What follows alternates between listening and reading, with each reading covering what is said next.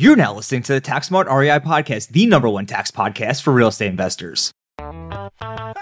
Your source for all things real estate, accounting, and tax. Here we reveal our secrets that can save you thousands in taxes, streamline your accounting process, and help grow your business. Stay tuned to hear insightful interviews with industry experts, successful real estate investors, and current clients on what strategies they use to grow their business and how they steer clear of Uncle Sam. Hey, thanks for tuning into this week's episode of the Tax Smart REI podcast. This week, Ryan and I are joined again by Troy Eckard of Eckard Enterprises for a deep dive into investing in oil and gas. In this episode, we discuss expected returns, cash flow, and why it's critical to have a long-term view when investing in oil and gas, capital requirements and alternative options for gaining exposure to oil and gas, stages of the oil and gas pipeline, supply and demand, and other key factors, and follow-up questions from Troy's first appearance on episode 252, and much more. If you ever considered investing in oil and gas, or just curious about the asset class, this is an episode you don't want to miss. We'll be diving into all of that in just 1 minute. Hey, are you ready to discover how to use real estate to build tax-free wealth? Well, this year we're taking our annual summit to the next level by incorporating wealth-building strategies alongside our traditional tax and legal insights. Thus, we proudly introduced the 2024 Tax, Legal, and Wealth Summit for real estate investors taking place May 17th, 18th, and 19th, right from the comfort of your own home. This extraordinary free 3-day virtual event is meticulously designed to arm you with the strategies the 1% use to cultivate tax-free wealth through real estate. Whether you want to build, safeguard, or grow your wealth, this summit is your golden ticket. Visit www.taxandlegalsummit.com to reserve your free tickets today. Again, that's www.taxandlegalsummit.com to reserve your free tickets. We'll see you there, but for now, we'll dive right into today's episode. Hey, Troy, thanks again for joining us. For those who may have missed your first appearance on episode 252, would you be able to give our listeners an overview of your background, how you got involved with oil and gas? Yeah, I can do it very briefly, and I think it'll make any attending listener understand that what I've done is committed my entire career to the U.S. oil and gas industry, starting off on the financial side in 1985, and then progressively through my career moving to the asset side. And that just simply means that I understand how money works trying to invest successfully into oil and gas. I had my own investment firm for 22 years. I then decided the best way to manage and to procure and find arbitrage or opportunity in oil and gas was to get on the oil and gas industry side. So I've been involved in pipelines, exploration, mineral rights. And for the last 25 years under Eckard Enterprises, I built a team that specifically targets ownership of assets under major oil companies' interest in the form of either mineral rights or actually participating in the wells they drill. I've had about a 38-year career, and it's been one heck of a career watching the industry evolve. And here I am today talking to you about how other successful, wealthy investors, high net worth, high income investors can actually participate in this great industry. Awesome. Well, we're looking forward to diving in here today. As a reminder for everybody who's just tuning in, we're going to be doing a 3-part series with Troy. Today's episode is going to be on investing deep dives into the oil and gas investment opportunity. So, Troy, I'm going to kick it back over to you. Well, so let's talk about what a deep dive means, because I think you'll probably agree that, investors always say they really want to understand and comprehend an asset class. And then when you start explaining that asset class, they lose or they trail off because you start getting into the details. Probably 9 out of 10 investors don't like details. What they want to know is simply 4 things. And I think this is important. Whether it be oil and gas, real estate, cryptocurrency, it's always the same 4 question, has been since I've been in business, which is, how much money are you asking me to invest? What kind of returns can I get? What kind of risk am I going to take? And what time frame are we dealing with? You answer those 4 things and you quickly either attract or you eliminate potential interest in that particular asset or investment class, because if it's more than I can afford, I'm not interested. If it doesn't give the return I think I can earn with my money in alternative or other asset opportunities, I'm not interested. The risk is too high, not interested. It takes forever, I'm not interested. So let's take oil and gas as a general market, what oil and gas companies, the Chevrons, the Exxons, the Oxys, the majors look for. And let's talk about trying to follow or imitate those successful companies and what that means to you and I as individual investors. So the deep dive is really saying, Troy, with 40 years experience, tell me how the industry really works. I think that's what we're looking for the audience today, correct? I would have to agree with that. All right. So let's talk about it. Over the last 40 years, 4 decades, oil and gas moved from maybe drilling a vertical well, all-in cost, drill, completed, turned online, less than $2 million.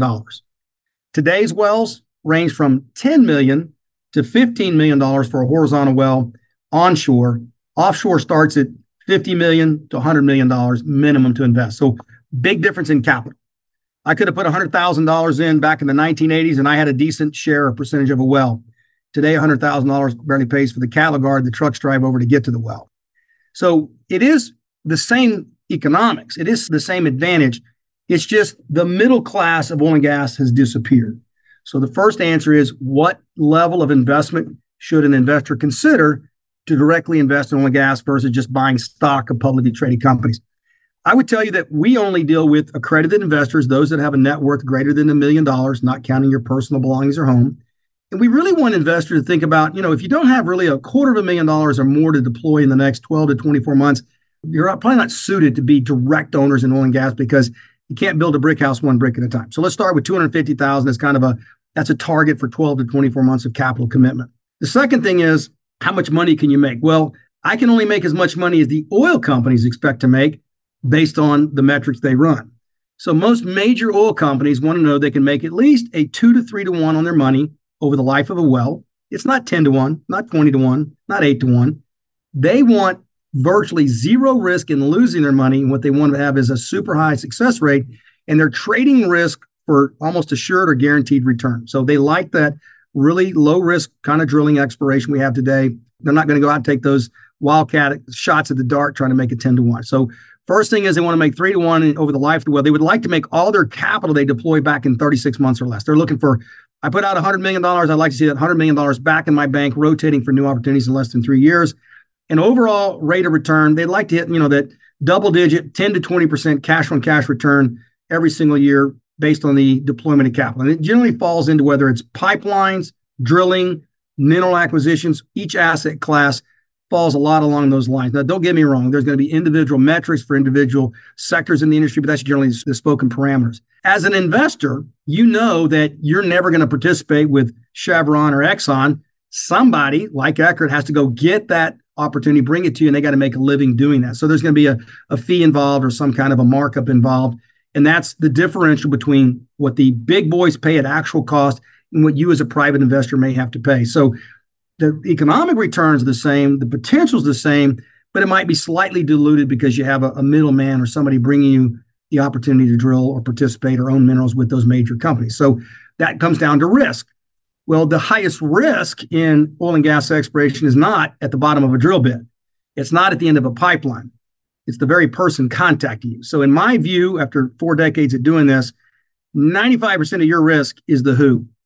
Who called you? Who's managed your money? Who has the opportunity? Who are they? How long have they been doing this? How many cease and desist orders? How many Ponzi schemes they run? How many times they violated securities laws? It's the who factor. If you can find somebody who has the credibility of who they are and their expertise and their background, and they're truly somebody that's an expert at U.S. oil and gas, well, you just made 95% of your risk go away, in my opinion. Now, the next thing comes with, well, what kind of reward do I get? All right, I understand. I got the who, I got the risk.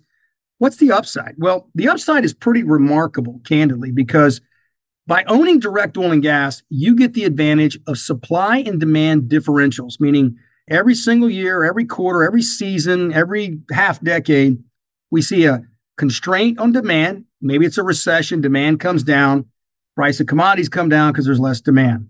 Well, then what happens is the freight train of drilling and activity slows down because there's less demand. And all of a sudden, demand goes up coming out of a recession. Now we have excess demand and our supply is out of balance. So this industry is like a seesaw. High demand, high price, low price, and it goes back and forth. So financially, from a reward side, I wouldn't do any oil and gas investment without looking for double-digit returns. I need 10% and higher on any investment, including fees, or I'm not interested. Why? It is an alternative asset class. I also think it's reasonable to expect that your whole time, your period of conclusion, which is the fourth element of my 4 points, is time. You can't get into oil and gas expecting to trade it like a public stock. You can't trade it like a ETF. You own a traditional piece of real estate. Mineral rights and working interest are real estate. Pipelines are real estate. So because you own real estate, you have to have the same approach as if you owned a lot or a building or a house or self-storage. It's real estate.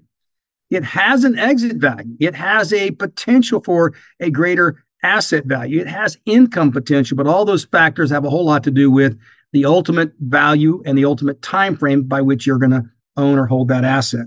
In my view, I believe that anybody investing in oil and gas should really take their platform and decide very quickly up front, I see energy directly owned in my portfolio is a great counterbalance to negative inflation, negative recession, because why? If I own oil and gas, it feeds the economy with 100% consumption from every human being in the United States using, consuming, or participating in the consumption of fossil fuels. So I know whether the economy is good or bad, hot or cold, I have 100% consumption by the American people. That's great. We're also the number one consumer in the world, which is even better. And we only produce 60% of what we consume, which means we're a net importer. All those factors mean what a great asset to own. And if that's true, then I have to decide, am I really going to take a deep dive and understand the tax benefits, the depreciation that I get by depleting reservoirs and what that does to reducing my taxable income, the long-term traditional real estate value, knowing I own it in perpetuity so no one can take it away from me. It's real estate, deeded and titled. All these things are part of the deep dive to say, in my portfolio, a cornerstone is going to be direct oil and gas ownership, whether it be pipelines, mineral rights, or participating in drilling of wells. If that's true, then as someone who decides to make that part of their portfolio, this isn't a, hey, I got a high income in 2024, so I better invest to get tax write-off. It's really about, I'm going to invest in successful wells that will generate plenty of income the next 2 or 3 years, which will be added to my overall income from my occupation, my career, my skill. And I'm going to see a continuation of participating in drilling and mineral rights to delay or defer the taxes I owe, because I'm using the IRS provision to say, by being an oil and gas investor, you get appreciation of 15% off your income. You get tax deductions in drilling of up to 80%. And you get to delay that again and again and again. So I've been doing this for 40 years. And I've just been moving my tax liability down the road. The tax liability is getting bigger and bigger and bigger because my assets and my net worth just keep growing exponentially, because I'm using the advantages of participation in direct oil and gas to do that. So let's go back over the repeat. You probably need $250,000 mindset or more over the next 12 to 24 months to start a direct oil and gas investment. The risk today, we're drilling about 99% successful wells because horizontal drilling and shale plays gets 99% of the time other than mechanical failures. If you eliminate the who, don't have a bad actor leading you. If all the company like Eckard is doing is participating with major oil companies, I'm drilling in wells with Exxon and Chevron and Oxy and Diamondback and all the majors. If I'm doing that, I know I've got the lowest risk opportunity in oil and gas because I'm drilling with the smartest, best skilled engineers and geologists in the industry. So my risk is extremely low. Then what I'm looking at is what my time frame is. I'm looking at being investments where a rotation of capital 100% is 7 years or less. If I'm in minerals, and maybe pipelines are 5 to 7 years, and maybe drilling, I'm getting my money back in 36 months or less. I'm looking for double-digit returns. I mean, these are all the things that we want as investors.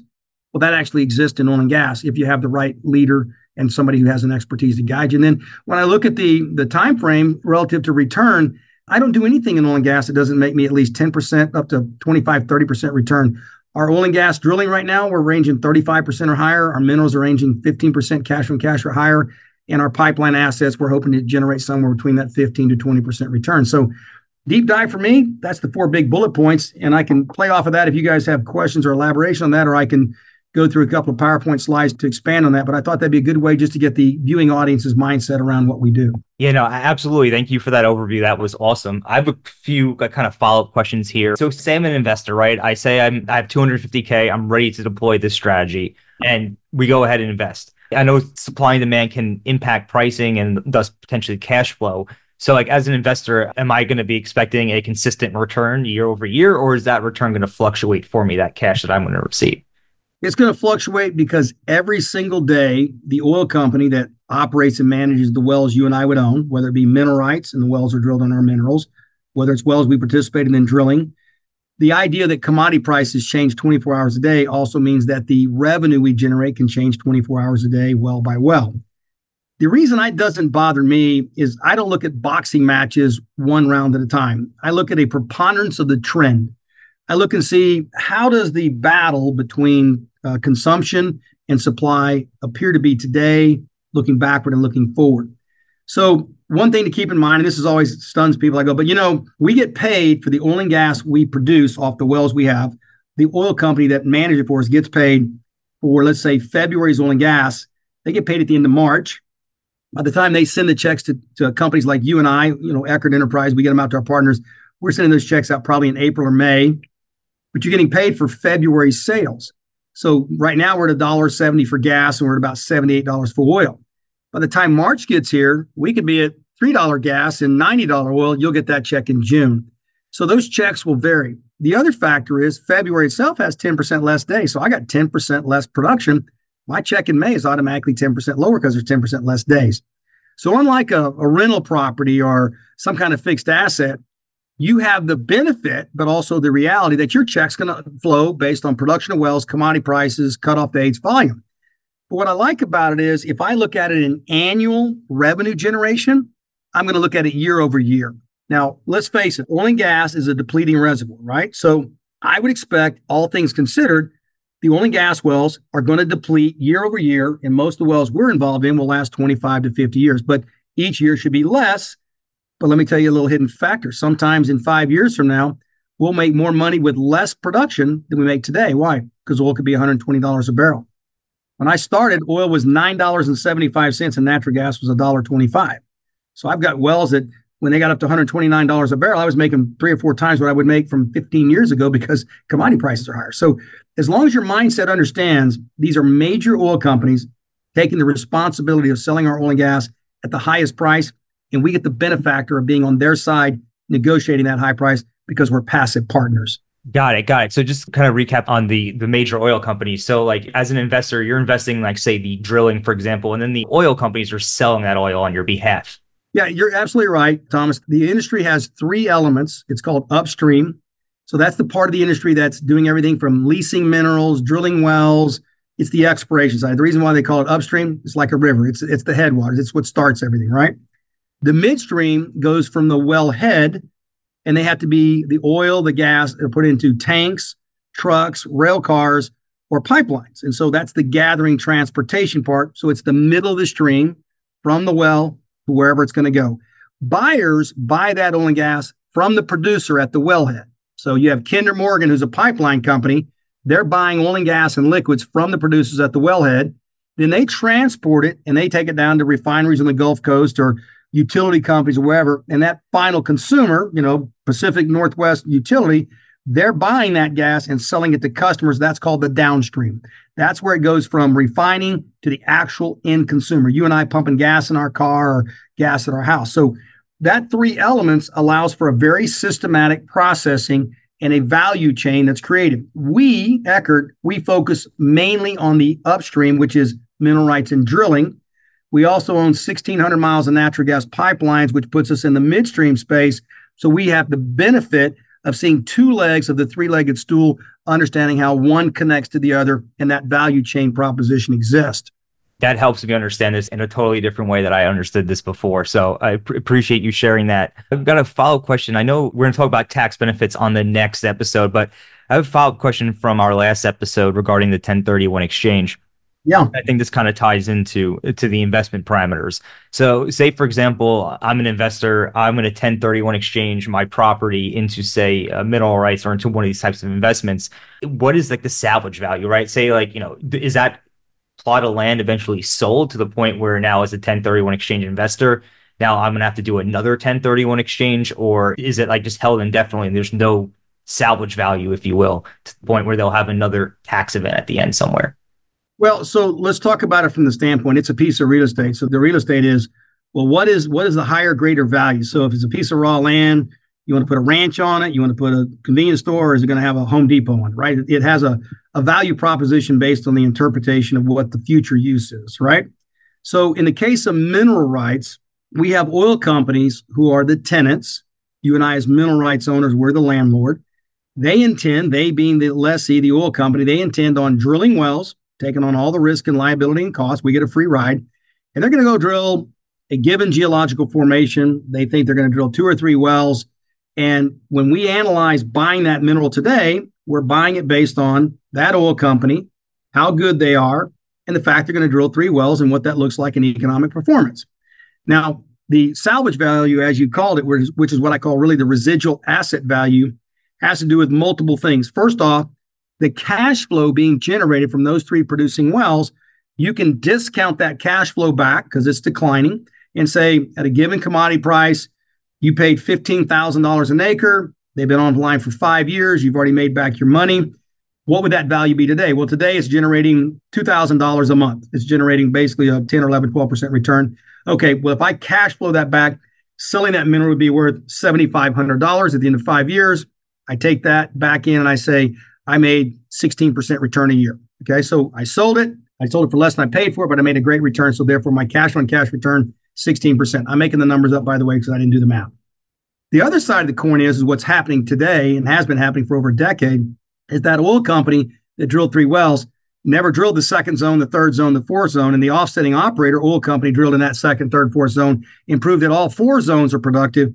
And when I go sell in the 5th, 6th year, the buyer says, well, I'm glad you got good income for 3 wells in one zone. You really have like another 9 wells being drilled in 2 or 3 more zones. So I'm not paying you $15,000. I'll pay you more like $30,000 at the end of 5 years. So I can double my money. Plus I made all the cash flow.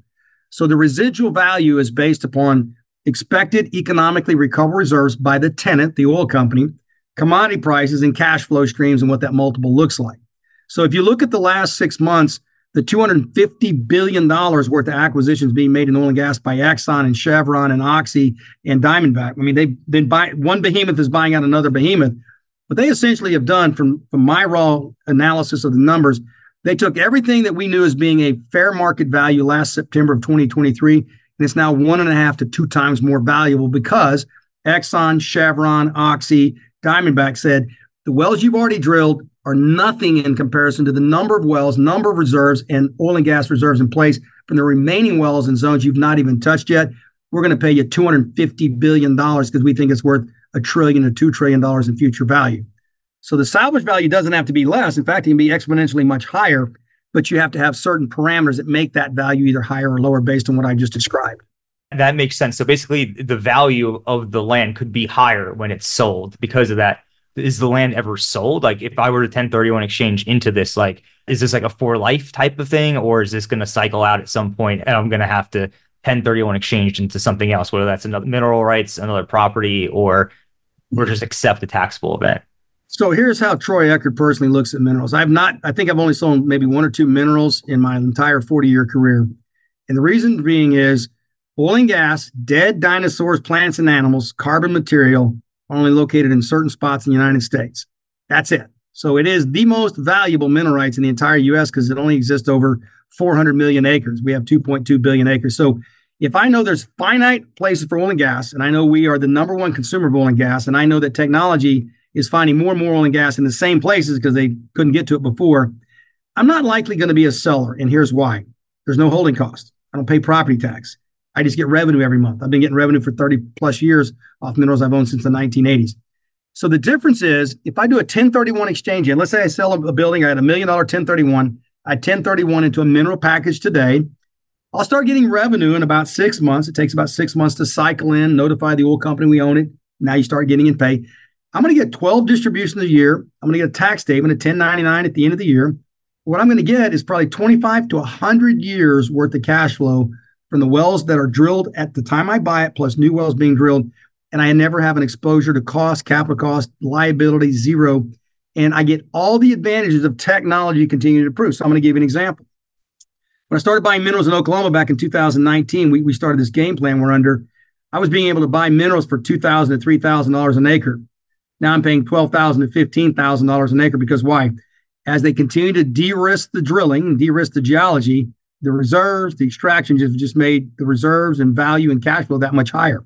So it is an asset play. Now, in our case with Eckard, if you do want to do a 1031 in and you say, look, it's a 5-year game plan, I want to roll back into traditional real estate at 5 years, we've created a peer-to-peer market on our own app called Eckard Insights. We have partners going in and listing, hey, I paid $200,000 for 1031. I've had cash flow for 4 years. Now I want to sell it. They list it on the peer-to-peer, and we have well over 2,000 additional high net worth clients that are buyers. It's peer-to-peer, partner to partner. We don't charge a fee or a commission. We just provide it as a service. So you can roll right back out into 1031 if you want to. I started with a lot of my partners thinking they were going to follow traditional real estate, wanting to get out. And now they see their checks every month. They're like, why would I ever sell this? I mean, I'm getting paid out in 5 years. I'm making 15 to 25% return a year. There's no cost. It's going to last another 25 to 100 years. I'll just take the cash and go do other investment. I'm not ever selling my minerals. So those who thought they were going to sell, I bet you 90% have decided they're never going to sell these minerals because they can never be replaced again. But it is a definite solution. It is a definite possibility. If you want to be in and out, it's totally up to you. Yeah, that makes a lot of sense because we had a few follow-up questions to that on that last episode. People were like, so what happens when we sell?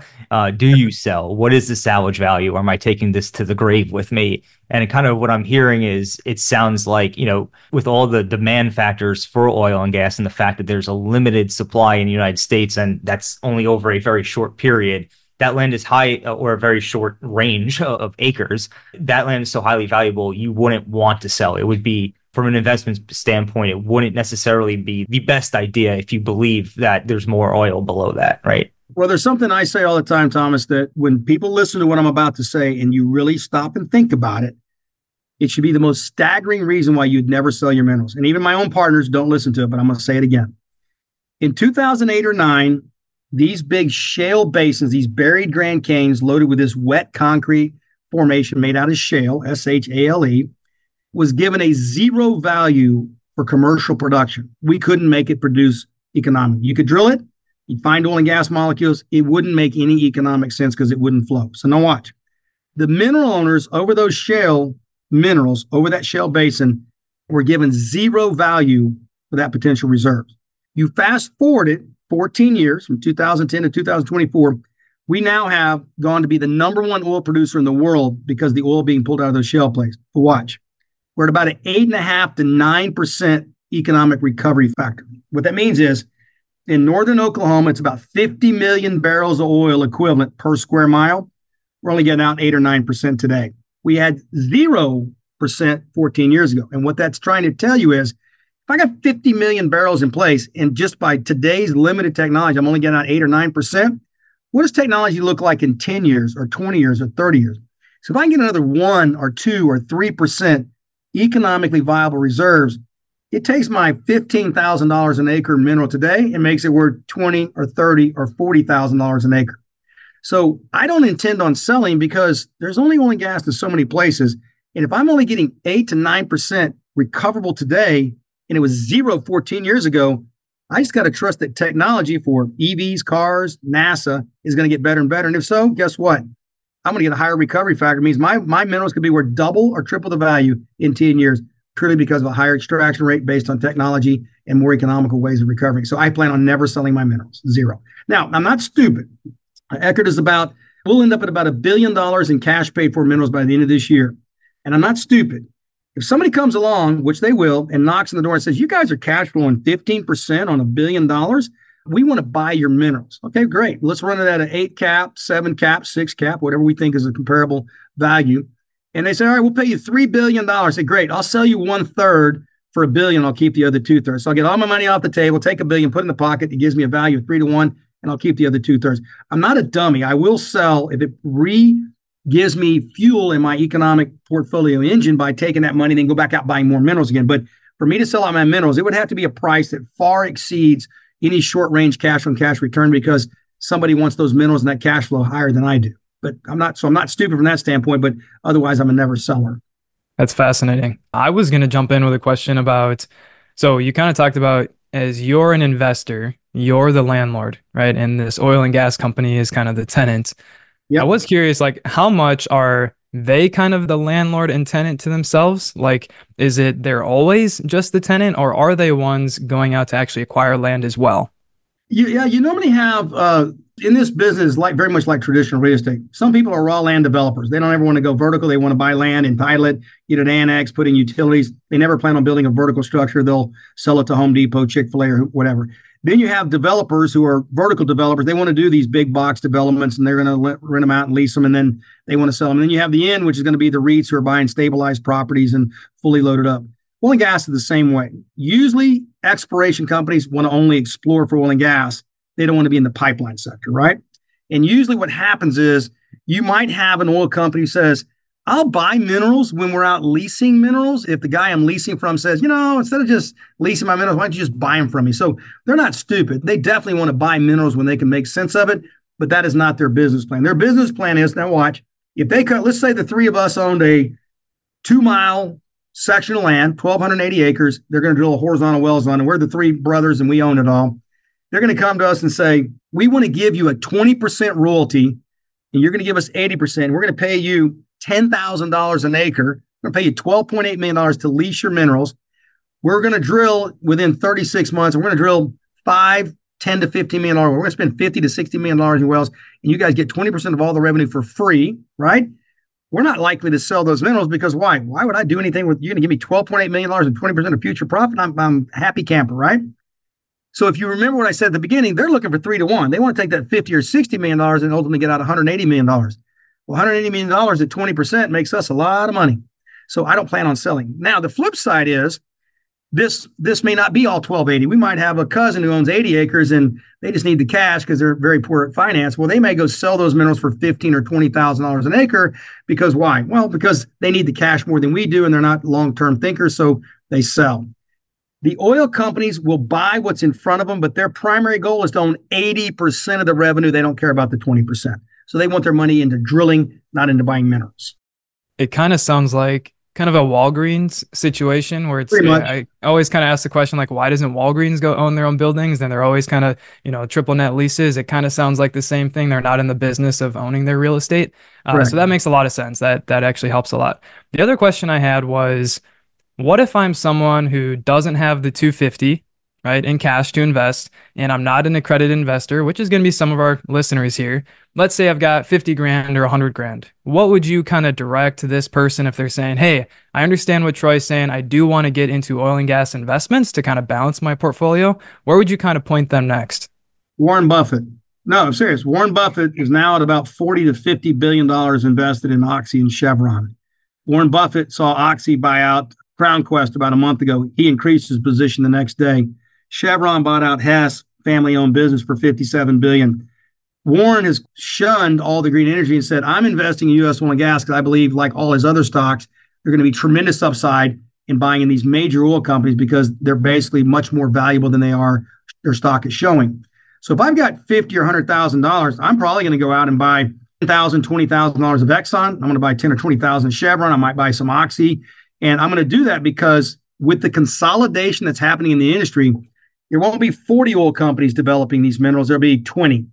And in about 10 years now, there'll be 10. And so the companies who have the bandwidth will literally control most of the drilling. Well, guess what that's going to do? It's going to have a higher demand for oil because there's going to be less drilling. They're going to drill less as they combine companies.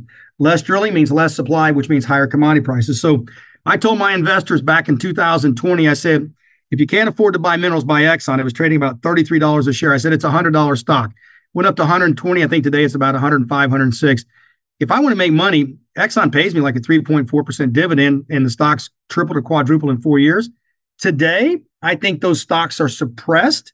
And I think in 5 years, you can see those stocks up 50% to double just because they're accumulating so much assets and those reserves in the ground are going to be so much more valuable over the next 5 years. So that's what I would do if I was not accredited and I just needed to play the energy market. And by the way, that's a smart move because other stocks can be drugged down. Even though oil stocks will be drugged down, they'll be the first to recover because it's based on true asset value, which is booked reserves in the ground. I've owned Exxon since I was like 21 years old. That makes a lot of sense. And just for everybody listening in here, of course, please go speak to your own financial advisors before making any financial or investment decisions. But would it make more sense for somebody to invest in just a handful of stocks or go for like an oil and gas ETF, which has like a basket of maybe a handful of these companies? Well, I'm kind of a contrarian. So, I don't go to the horse track and put $10 down on every single horse in the race, right? Right. I like to measure them based on their earnings per share. I like to have them based on their dividends they pay. I like to determine. So for me, I'm not a guy who buys an ETF. I want to put my money where my mouth is. So for me, and again, back to your disclaimer, by the way, guys, I'm not giving you advice. I was asked, what would I do? So that was a Troy deal. But like Troy today, I'd be doubling my position in Exxon. I'd be doubling my position in Chevron, and I'd double my position in Oxy because I think the smartest stock player on the planet Earth and probably will never be beaten is Warren Buffett. And Warren Buffett has said $50 billion is going in two companies because he thinks what they bought was so value oriented. I'm going to give you a stark reality for all those who are naysayers or doubting how solid this oil and gas investment is, all right? Exxon, the largest oil company on the planet, right, just took 100% of last year's income and bought Pioneer out for $60 billion in the Permian Basin. Exxon did that, not because they don't have the entire world to go invest. They said, we're going to invest our 100% of our income last year into Pioneer for $60 billion because they believe they bought that $60 billion and it's probably worth 5 to 10 times what they paid for. They probably think it's a half a trillion to $1 trillion in future value. So I'm not the smartest guy in the room, but I sure know how to stand next to and follow the smartest guy in the room. So for me, the fact that I'm buying minerals and drilling wells with the major oil companies puts me in the position of not questioning the integrity, the intellectual skill sets going into those selections. I'm simply putting myself in position as a mineral owner and a participant in the wells, partnering with the smartest traders and marketers and pipeline guys and geologists and geophysicists on the planet Earth. Other countries hire our people to run their oil fields. That's how good the U.S. is at what we do in oil and gas. Troy Eckard, Eckard Enterprise, and our partners, we simply are a microcosm of that by saying we're just going to be the tick on the back of that bull elephant running through the forest. We're just going to ride him all the way to the honey hole. That's what we've been doing. This has been super insightful. I know I took some notes here on some of these things. Who knows? There might be some moves being made. Maybe not. We'll see. But This is definitely eye-opening. And Warren Buffett's something that Warren Buffett's a big inspiration of mine. I look at him, and you got to look at his investment track record is amazing, right? So if he's doing this, and you hop on his back and just follow what he's doing, right? So I think he owns 52 stocks out of 4,200. I think the man is incredibly successful, but he's also very selective. Keep in mind one thing that's very important, because the United States is the only country with privately owned oil and gas companies. Everybody else is owned by the states, right? Because of that, we have the freedom of using intellectual prosperity, intellectual skill sets to be able to refine our processes every day of the week. And we're motivated by profit. Everybody hates the free market, but we're motivated by profit. So when you start thinking about being able to own a piece, there's no other mineral rights you can buy in any other country. It's owned by the government. The United States is the only place you can buy mineral rights. Other countries and other investors outside the country come to the U.S. to buy mineral rights because you can't buy it in any other country. And then to know that you have the highest valued oil and gas companies with the highest intellectual skill sets actually drilling for you for free. So here's simple math. I love the simplicity of this whole thing, right? My mantra at Eckard is just follow the rigs. Hey, Troy, where's the best basin in the country? Permian Basin in Texas and Oklahoma have 73% of all the drilling rigs in the U.S. That's the two states I'm going to buy minerals in. I don't have to be smart. That's just where the oil companies say 73% of the best oil locations are. There's only 600 rigs drilling at a time. They're drilling on either 1 or 2 square miles. You do the math to say that really means that we're drilling the next 600 wells on the best 600 locations out of 400 million acres. Where should I buy minerals? Under the next 600 locations. And so by preponderance of reducing the overwhelming size of the oil and gas business by using common sense, narrows 400 million acres down to very select acres. And then what Troy gets to do is just decide based on technology, pulling data offline, is Exxon better than Chevron? Is Chevron better than Oxy? Is Oxy better than Diamondback, et cetera? Because we get to analyze that from the data scrape, and it tells us with no emotions how those jockeys size up, which oil basins are the best, which zones are the best, and we do it all by analytics, which gives us just a very unemotional but extremely scrutinized buy box that says, here's what we buy, here's where we buy, and the price we pay. And this is what our financial returns are going to be. And we've just kicked it out of the park because we've been so disciplined. But that's why this business has changed. We didn't have this stuff on the internet 10 years ago. You couldn't tell me what Exxon drilled and how they completed the well. It was not online. These people created the software and scraped that data, hard copy out of the counties and out of the reporting, now have accumulated that where my in-house engineers can go through that data and they can look at 1,000 wells in a day. So it's changed the whole dynamics because now it's such a modern industry. Never happened before in my career. This episode's been extremely enlightening. Like, it's just even more understanding of how this oil and gas industry works. And I'm just like sitting here saying, I need to get involved. I need to get involved at some point. So, Ryan, I don't know if you have any questions here. No questions. I can help. I don't know how much time we have, but I can help close out with 2 or 3 things the common questions I get from my investors. And they're always repeated questions, which is, Troy, is there ever time to take a break? Is there ever time just to pull back because there's not an opportunity? Because I hate financial planners. No offense to anybody, financial planner, because I've never had a financial planner in 40 years say, the market looks pretty dicey. I think cash is your best position. They don't make fees on cash, right? So the question is there ever time you should not be deploying capital? And the answer is probably, but it depends. Why? There's probably more buying opportunities when the market's in chaos and distressed than there is when the market's healthy. The problem is nobody wants to buy when the market's in chaos. So somewhere between chaos and super high values is a point of neutrality where you may not be on either side of that seesaw. You might be in neutral zone where you say, maybe let's take a deep breath. So the way Eckard has done that is we've accumulated an enormous inventory of minerals and assets that we've acquired that we pay with our own money. And we just wait and let those things mature so we can decide whether on the left side or the right side of the seesaw. So because we're a debt-free company, because we built up an inventory, we have no pressure. We have working capital that covers all of our expenses, all of our overhead, covers my entire business because I've been doing this for 40 years.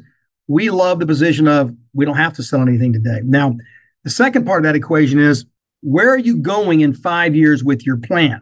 If you have 250,000, you might want to put 50,000 in 5 portfolios. Cash flow starts in 6 months on number 1.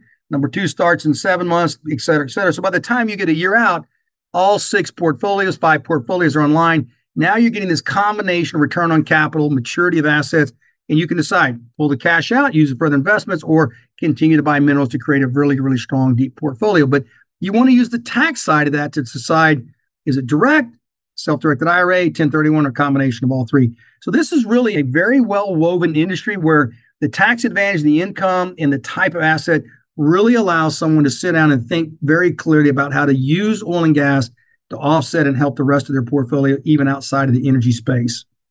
I think the last thing I tell your viewing audience is this is the scariest part.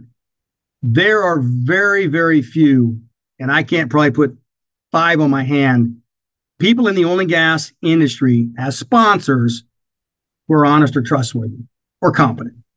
So you're going to have a lot of it. There's a guy out there raising a $200 million blind pool fund, says in his offering documents he's charging 15% commission. Well, there's 45 million gone. He says he's going to do a blind pool, which means he's going to buy what he wants. Guy's been around 30 years. He's on every major podcast. He's out there pitching across all spaces.